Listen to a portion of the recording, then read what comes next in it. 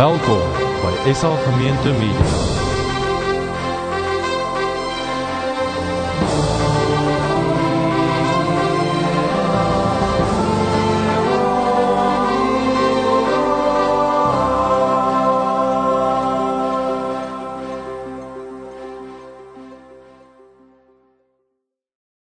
Ons gaan vanoggend saam lees uit Lukas 13.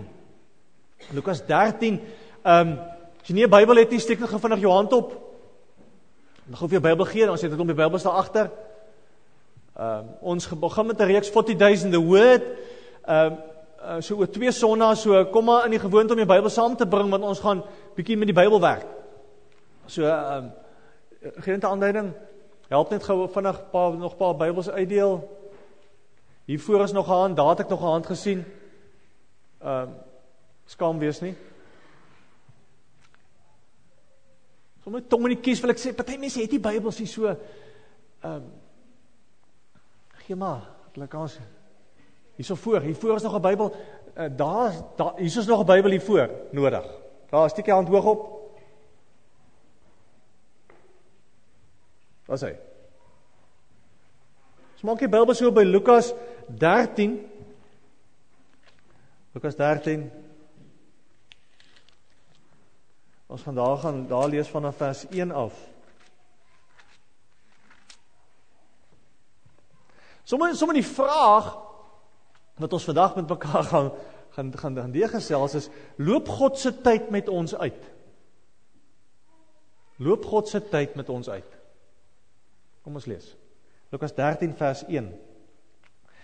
Juis in daardie tyd het mense vir Jesus kom vertel van die Galileërs vir wie Pilatus laat doodmaak het, waar hulle besig was om hulle offerdiere te slag. Toe antwoord Jesus hulle, dink julle dat hierdie Galileërs groter sondaars was as al die ander Galileërs, omdat dit met hulle gebeur het? Nee, sê ek vir julle. Maar as julle nie bekeer nie, sal julle net soos hulle ook almal omkom. Of daardie 18 wat dood is toe die toring van Siloam op hulle ineengestort het, dink julle dat hulle skuldiger was as al die ander inwoners van Jerusalem? Nee, sê ek vir julle. Maar as julle nie bekeer nie, sal julle net soos hulle ook almal omkom. Daarna het hy hierdie gelykenis vertel. 'n man het 'n vyeboom gehad wat in sy wingerd geplant was. Toe hy vrugte daaraan kom soek, maar niks kry nie, sê hy vir die tuinier, kyk, dis nou 3 jaar dat ek aan hierdie vyeboom vrugte kom soek, en ek kry niks nie. Kap hom uit. Waarom moet hy langer die grond uitput? Maar die tuinier antwoord, meneer, laat hom nog hierdie jaar staan. Ek sal die grond rondom hom omspit en bemes. Miskien sal hy dan volgende jaar vrugte dra. Maar so nie, kan jy hom uitkap. Ons lees net tot sover. Ons staan voor 'n nuwe jaar. Ek is oortuig daarvan dat die meeste van julle het nuwe planne, voornemens. Die meeste van julle het 'n kopsekere idees van goed wat julle gaan doen, goed wat julle gaan aanpak. En as jy nou jou storie, as jy die voorreg het om te sê, in die begin van die jaar kan ek sit en in my storie skryf oor wat hierdie jaar gaan gebeur, wat sal dit wees? Wat sal jy skryf? Wat sal jy sê, weet jy, hierdie jaar het ek dit gedoen en ek het dit gedoen en ek gaan so intoe gaan en dit doen en daar wees en so hierdie tipe mens word.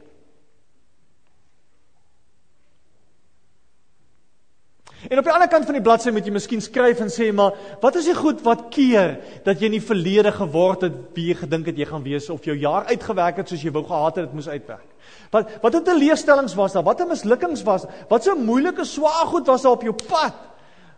Is daar op die oomblik op jou pad wat gemaak het jy nie gaan uitkom daar by wie jy weet jy moet wees nie? Kom ons kyk gou. Ek het op hierdie klip afgekom van hierdie vroutjie wat iets daarvan beleef het. Kom ons kyk gou daarna. If your life were a book and you were the author, how would you want your story to go? That's the question that changed my life forever. Growing up in the hot Las Vegas desert, all I wanted was to be free. I would daydream about traveling the world, living in a place where it snowed, and I would picture all of the stories that I would go on to tell. At the age of 19, the day after I graduated high school, I moved to a place where it snowed, and I became a massage therapist. With this job, all I needed were my hands and my massage table by my side, and I could go anywhere. For the first time in my life, I felt free, independent, and completely in control of my life. That is, until my life took a detour. I went home from work early one day with what I thought was the flu, and less than 24 hours later, I was in the hospital on life support with less than a 2% chance of living. It wasn't until days later, as I lay in a coma, that the doctors diagnosed me with bacterial meningitis, a vaccine-preventable blood infection. Over the course of 2.5 months, I lost my spleen, my kidneys, the hearing in my left ear, and both of my legs below the knee. When my parents wheeled me out of the hospital, I felt like I had been pieced back together like a patchwork doll. I thought the worst was over until weeks later when I saw my new legs for the first time. The calves were bulky blocks of metal with pipes bolted together for the ankles, and a yellow rubber foot with the raised rubber line from the toe to the ankle to look like a vein. I didn't know what to expect, but I wasn't expecting that.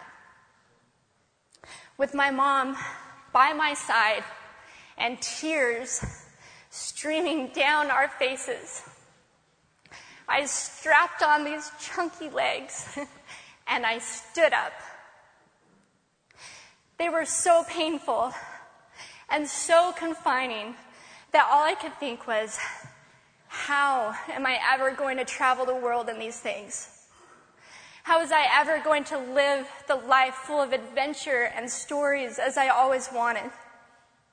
And how was I going to snowboard again? That day, I went home, I crawled into bed, and this is what my life looked like for the next few months. Me passed out, escaping from reality, with my legs resting by my side. I was absolutely, physically, and emotionally broken. But I knew that in order to move forward, I had to let go of the old Amy and learn to embrace the new Amy. And that is when it dawned on me that I didn't have to be 5'5" anymore. I could be as tall as I wanted.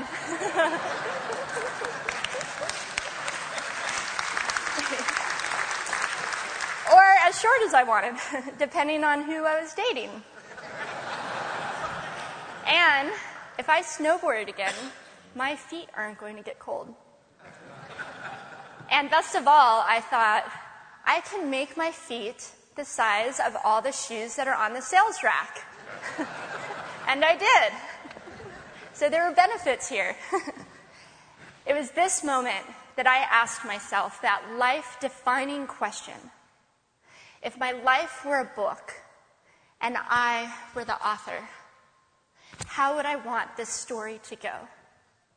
And I began to daydream. I daydreamed like I did as a little girl. And I imagined myself walking gracefully, helping other people through my journey, and snowboarding again. And I didn't just see myself carving down a mountain of powder. I could actually feel it. I could feel the wind against my face and the beat of my racing heart as if it were happening in that very moment. And that is when a new chapter in my life began. 4 months later, I was back up on a snowboard, although things didn't go quite as expected. My knees and my ankles wouldn't bend, and at one point, I traumatized all the skiers on the chairlift when I fell, and my legs, still attached to my snowboard, went flying down the mountain. And I was on top of the mountain still. I was so shocked. I was just as shocked as everybody else, and I was so discouraged, but I knew that if I could find the right pair of feet, that I would be able to do this again. And this is when I learned that our borders and our obstacles can only do two things. One, stop us in our tracks, or two, force us to get creative. I did a year of research, still couldn't figure out what kind of legs to use, couldn't find any resources that could help me. So I decided to make a pair myself. My leg maker and I put random parts together, and we made a pair of feet that I could snowboard in. As you can see, rusted bolts, rubber, wood, and neon pink duct tape. And yes, I can change my toenail polish. It was these legs and the best 21st birthday gift I could ever receive, a new kidney from my dad, that allowed me to follow my dreams again. I started snowboarding, then I went back to work, then I went back to school. Then in 2005, I co-founded a nonprofit organization for youth and young adults with physical disabilities so they could get involved with action sports.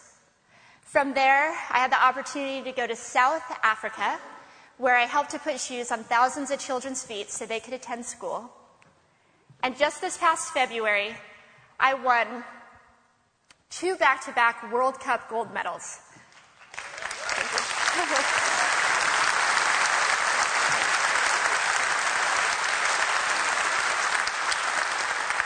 Which made me the highest-ranked adaptive female snowboarder in the world. 11 years ago, when I lost my legs, I had no idea what to expect. But if you asked me today if I would ever want to change my situation, I would have to say no. Because my legs haven't disabled me. If anything, they've enabled me. They've forced me to rely on my imagination and to believe in the possibilities. And that's why I believe that our imaginations can be used as tools for breaking through borders. Because in our minds, we can do anything, and we can be anything. It's believing in those dreams and facing our fears head on that allows us to live our lives beyond our limits. And although today is about innovation without borders, I have to say that in my life, innovation has only been possible because of my borders. I've learned that borders are where the actual ends, but also where the imagination and the story begins. So the thought that I would like to challenge you with today is that maybe instead of looking at our challenges and our limitations as something negative or bad, we can begin to look at them as blessings. Magnificent gifts that can be used to ignite our imaginations and help us go further than we ever knew we could go. It's not about breaking down borders. It's about pushing off of them and seeing what amazing places they might bring us. Thank you. Amy sê, if my life was a book and I was the author, how would I like the story to go?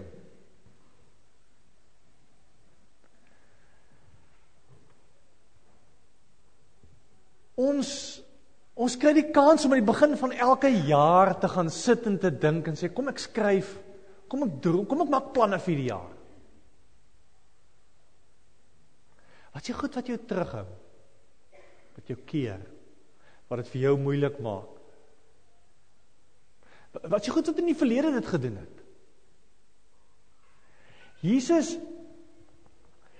vertel 'n storie, interessante 2 stories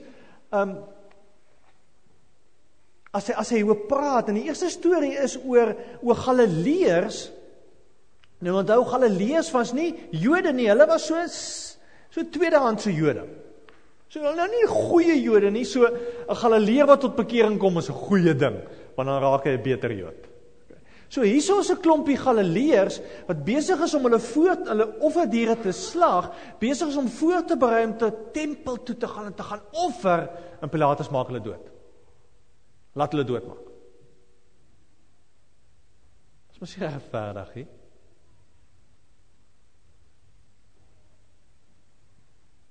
Hier is dan toegewyde goeie mense. Hoe werk dit? En die tweede storie wat hy vertel van 18 mense, torings van Siloam het op een of ander rede in duie gestort, en 18 mense, onder andere 18 mense is dood, toe die toring op hulle val. Dit is onregverdig. Mos nie great nie. 18 mense wat in 'n frats ongeluk doodgaan. En die vraag wat ons dadelik vra, maar is ons geloof nie van ons stel om ons te beskerm nie? En dis een van die goed wat ons die meeste weer worstel, as swaar, moeilike goed op ons pad kom, is die vraag, maar hoekom gebeur slegte goed, swaar goed, moeilike goed met goeie mense? Dit is onregverdig.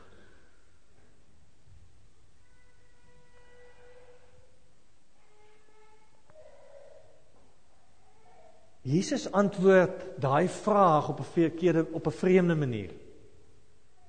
Kyk na vers 3.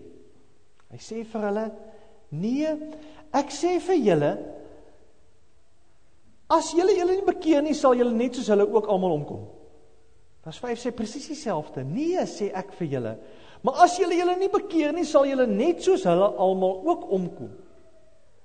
Wat sê Jesus? Hier's mense wat na hom toe kom en sê, Here, hier is die onregverdige ding, hier is die moeilike ding, hier is die swaar goed op my pad, het goed met my gebeur wat ek nie gekies het nie. Wat moet ek doen?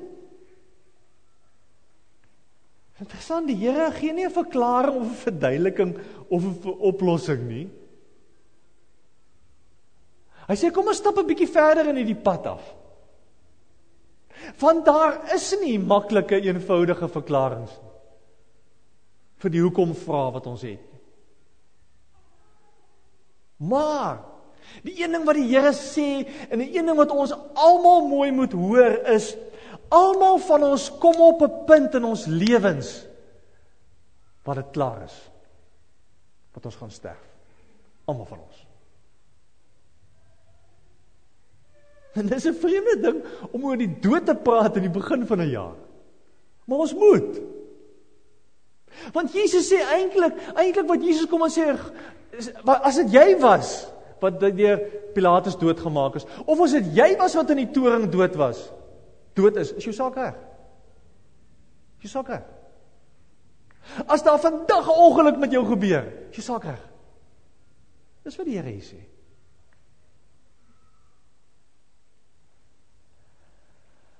Ons dink maklik. Weet jy, ek moet, as ek 'n goeie lewe lei, dan gaan daar nie slegte goed met my gebeur nie. Okay? As ek voorbeeldig is, as ek genoeg van die regte goed op die regte tyd genoeg doen, dan is ek gevrywaar van swaar goed. Dan is dit half hierdie versekeringspolis wat gaan maak dat dinge in my lewe gaan uitwerk, want ek's 'n goeie mens. En dan kom daar nou sulke moeilike goed op ons pad, en ons sommetjies werk nie meer uit.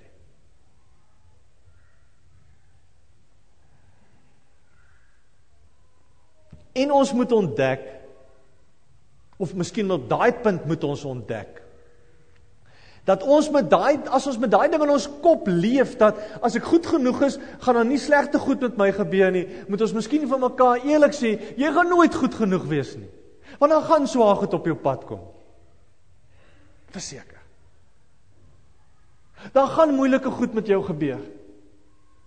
En dalk hierdie antwoord wat die Here probeer gee hierso, probeer die Here dalk kom en sê, maar dalk is hier 'n ander saak wat baie belangriker is as om te verstaan hoekom moeilike goed gebeur. Dalk is hier 'n ander vraag. Kyk weer saam met my na vers 3.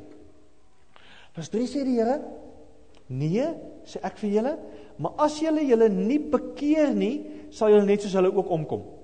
Vers 5 sê dieselfde. Nee, sê ek vir julle, as julle nie bekeer nie, sal net soos hulle omkom. Die woord wat daar gebruik word vir bekeer, is die woord metanoia. Griekse woord metanoia, wat beteken totaal omkeer. Right? Jesus kom en sê, as daar nie 'n totale omkeer plaasvind nie, hier die moeilikheid. Jesus sê nie, jy moet 'n goeie mens word nie. Jesus sê nie, jy moet die regte goed doen nie. Hy sê nee, hy sê, alles moet verander. Jy 180 grade omdraai. Want jy 'n kans.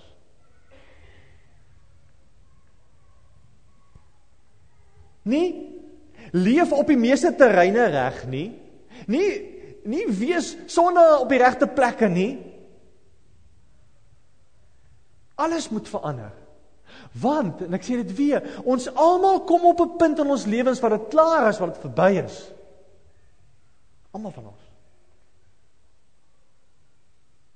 En om goed genoeg te wees is nie die punt nie. Dis nie waar dit gaan nie. Het daai verandering al plaasgevind in jou lewe? Daai totale omkeer. En nou kom Jesus dit verduidelik en dan vertel hy 'n gelykenis. Hoe werk hierdie metanoia ding? Hoe moet ons daaroor dink? Ek lees weer vers 6. 'n Man het 'n vyeboom gehad wat in sy wingerd geplant was. Toe hy vrugte daarin kom soek, maar niks kry nie, sê hy vir die tuinier, kyk, dis nou 3 jaar dat ek aan hierdie vyeboom vrugte kom soek en ek kry niks nie, kap hom uit. Waarom moet hy langer die grond uitput? Jesus keer amper die vraag om, wat ons in die begin gevra het, van hoekom gebeur slegte goed met goeie mense? Kom die Here en hy sê, eintlik sê hy, hoekom gebeur goeie goed met slegte mense? Want vers 9 sê, maar die tuinier antwoord, meneer, laat hom nog hierdie jaar staan, ek sal die grond rondom hom omspit en bemes, miskien sal hy volgende jaar vrugte dra. Hier is 'n vyeboom in 'n wingerd, in 'n hoogbevoorregte posisie. In die beste grond wat daar kan wees, staan hier 'n vyeboom. Hier staan 'n vyeboom wat meer as 'n gemiddelde kans het om vrugte te dra. Al die bemesting, al die versorging, daar's gewoonlik 'n muur rondom 'n wingerdige gebou wat uit al die beskerming. Maar daar is nie vrug nie. En die logiese verwagting is dat die eienaar kom en gaan sê, maar waar is die vrug? Waar is die vrug? Alles ingesit, ek het soveel gegee. Waar is die vrug?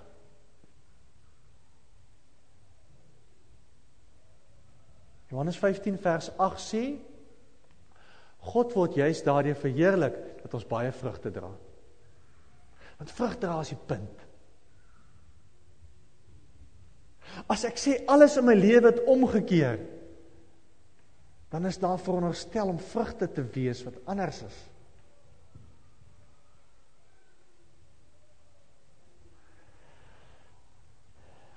Julle het al seker die boekie gelees, Mr. God, This is Anna.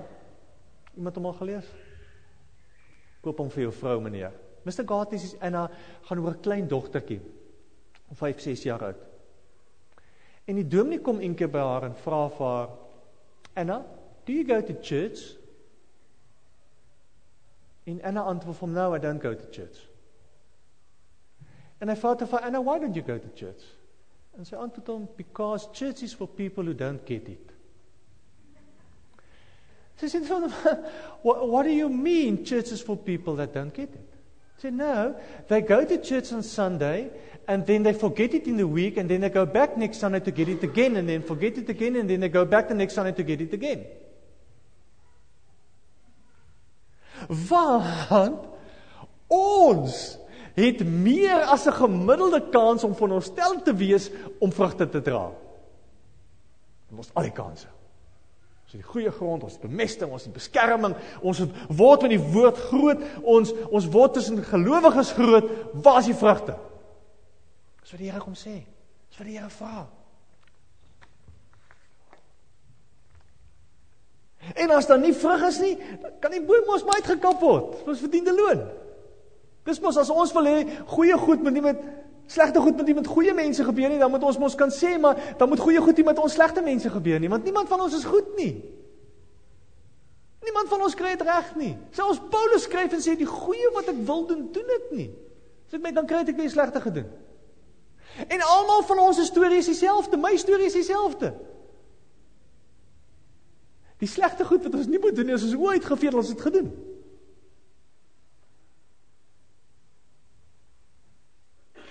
Want dan moet ons vir mekaar sê, as ons so daaroor dink dat net goeie mense word gered, moet ons vir mekaar sê, dit beteken net goeie bome kan in die wingerd bly. So hierdie slegte boom moet uitgekap word, ons moet saamstem. Dis reg, hy moet gaan. Dis mos reg.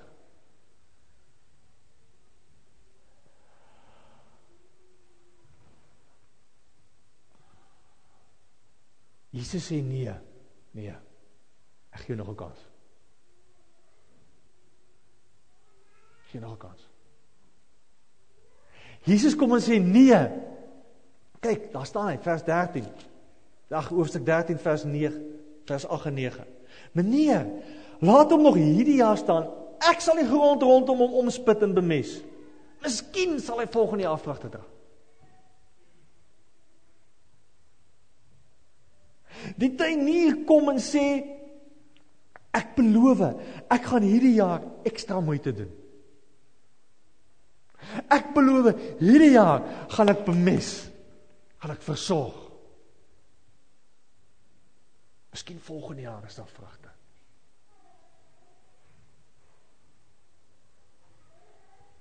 Die tuinier kom en sê, jy het al die kanse gehad, julle het al die kanse gehad om vrugte te dra. Maar is oké, ek gaan weer probeer. Ek gaan nog steeds met genade hanteer. Weer kans gee.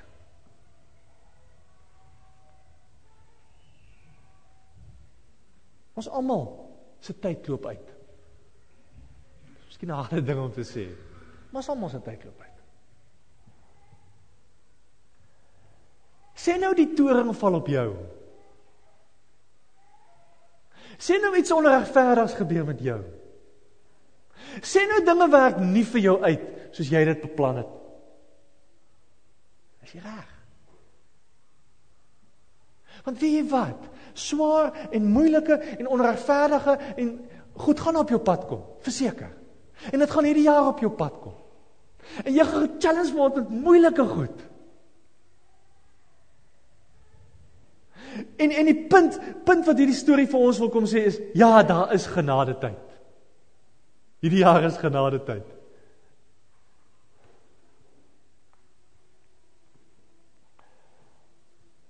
En dalk gaan daar 'n punt vorentoe kom wat genadetyd verby is. Maar is nog nie nou al nie. Want ons nog 'n kans. Nog 'n kans. Ek wil afsluit. Ons staan aan die begin van 'n nuwe jaar. En ek het begin vir jou gesê en saam met Amy vir jou gesê, as jy jou storie gaan skryf oor hierdie jaar, wat sal dit wees?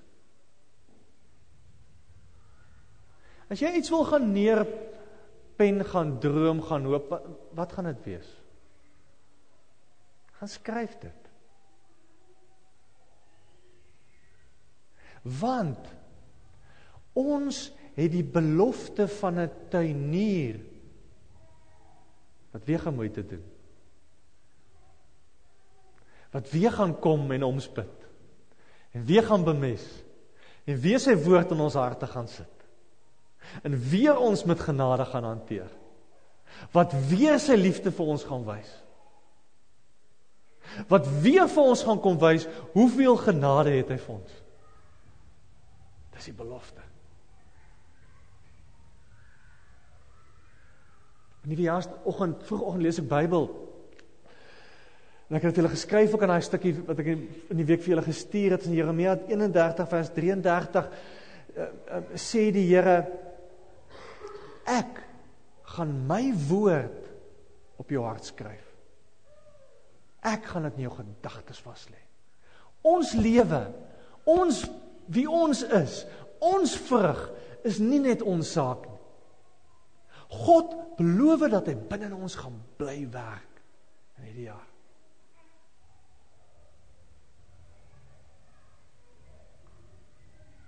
Dalk moet ons in die begin van die jaar daai commitment maak. En sê, Here, ek soek daai verandering. Ek soek 'n omkeer. Ek het al baie gedoen, maar ek wil dit weer kom doen, Here. Ek wil weer in die begin van die jaar kom en sê, Here, my lewe is U saak. En hierdie jaar is vir my genadetyd. En ek het al soveel kansse gehad. En nie al hoeveel keer by my gekom en al was daar niks. Maar hierdie jaar, Here, werk hierdie jaar, spit ekstra hierdie jaar. Ons maak ons oor toe. Miskien is daar aan jou hart die oortuiging om net weer opnuut vir die Here daai omkeer te gee. Dalk staan onmoontlike goed op jou pad op die oomblik. Miskien wil jy dit vir die Here kom gee.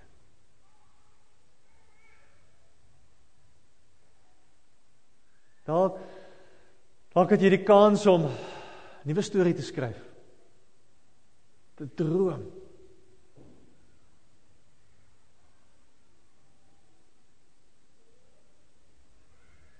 Mag nie saak waar jy is en wat jy vir die Here wil sê nie, maar as jy dit wil doen, staan op. Niemand hoef te weet van die staak tussen jou en die Here. Sê vir die Here, ek wil omkeer, 180 grade. Here, ek soek ander vrug in my lewe. Here, ek staan voor hierdie swaar en moeilike goed, en al die hoekom vra, weet ek is net genade. Dalk het jy nog nooit die omkeer gemaak nie. Dis nou jou kans. As jy dit wil doen, staan op. Doen dit.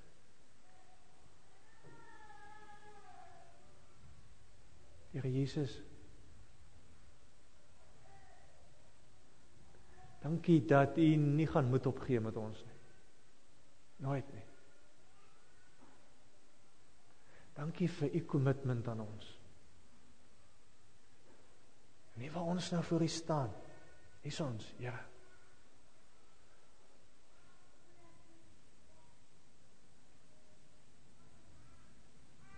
Dis julle jaar is in U hande. Alles wat ons dink, droom, beplan, gee ons vir U.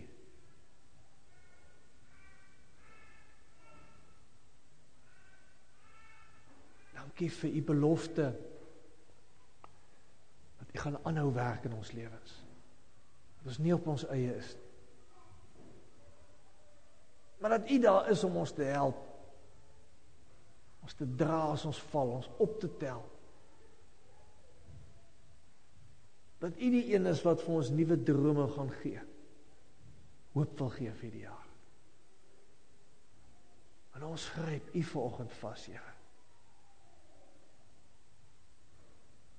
In U naam ontwil.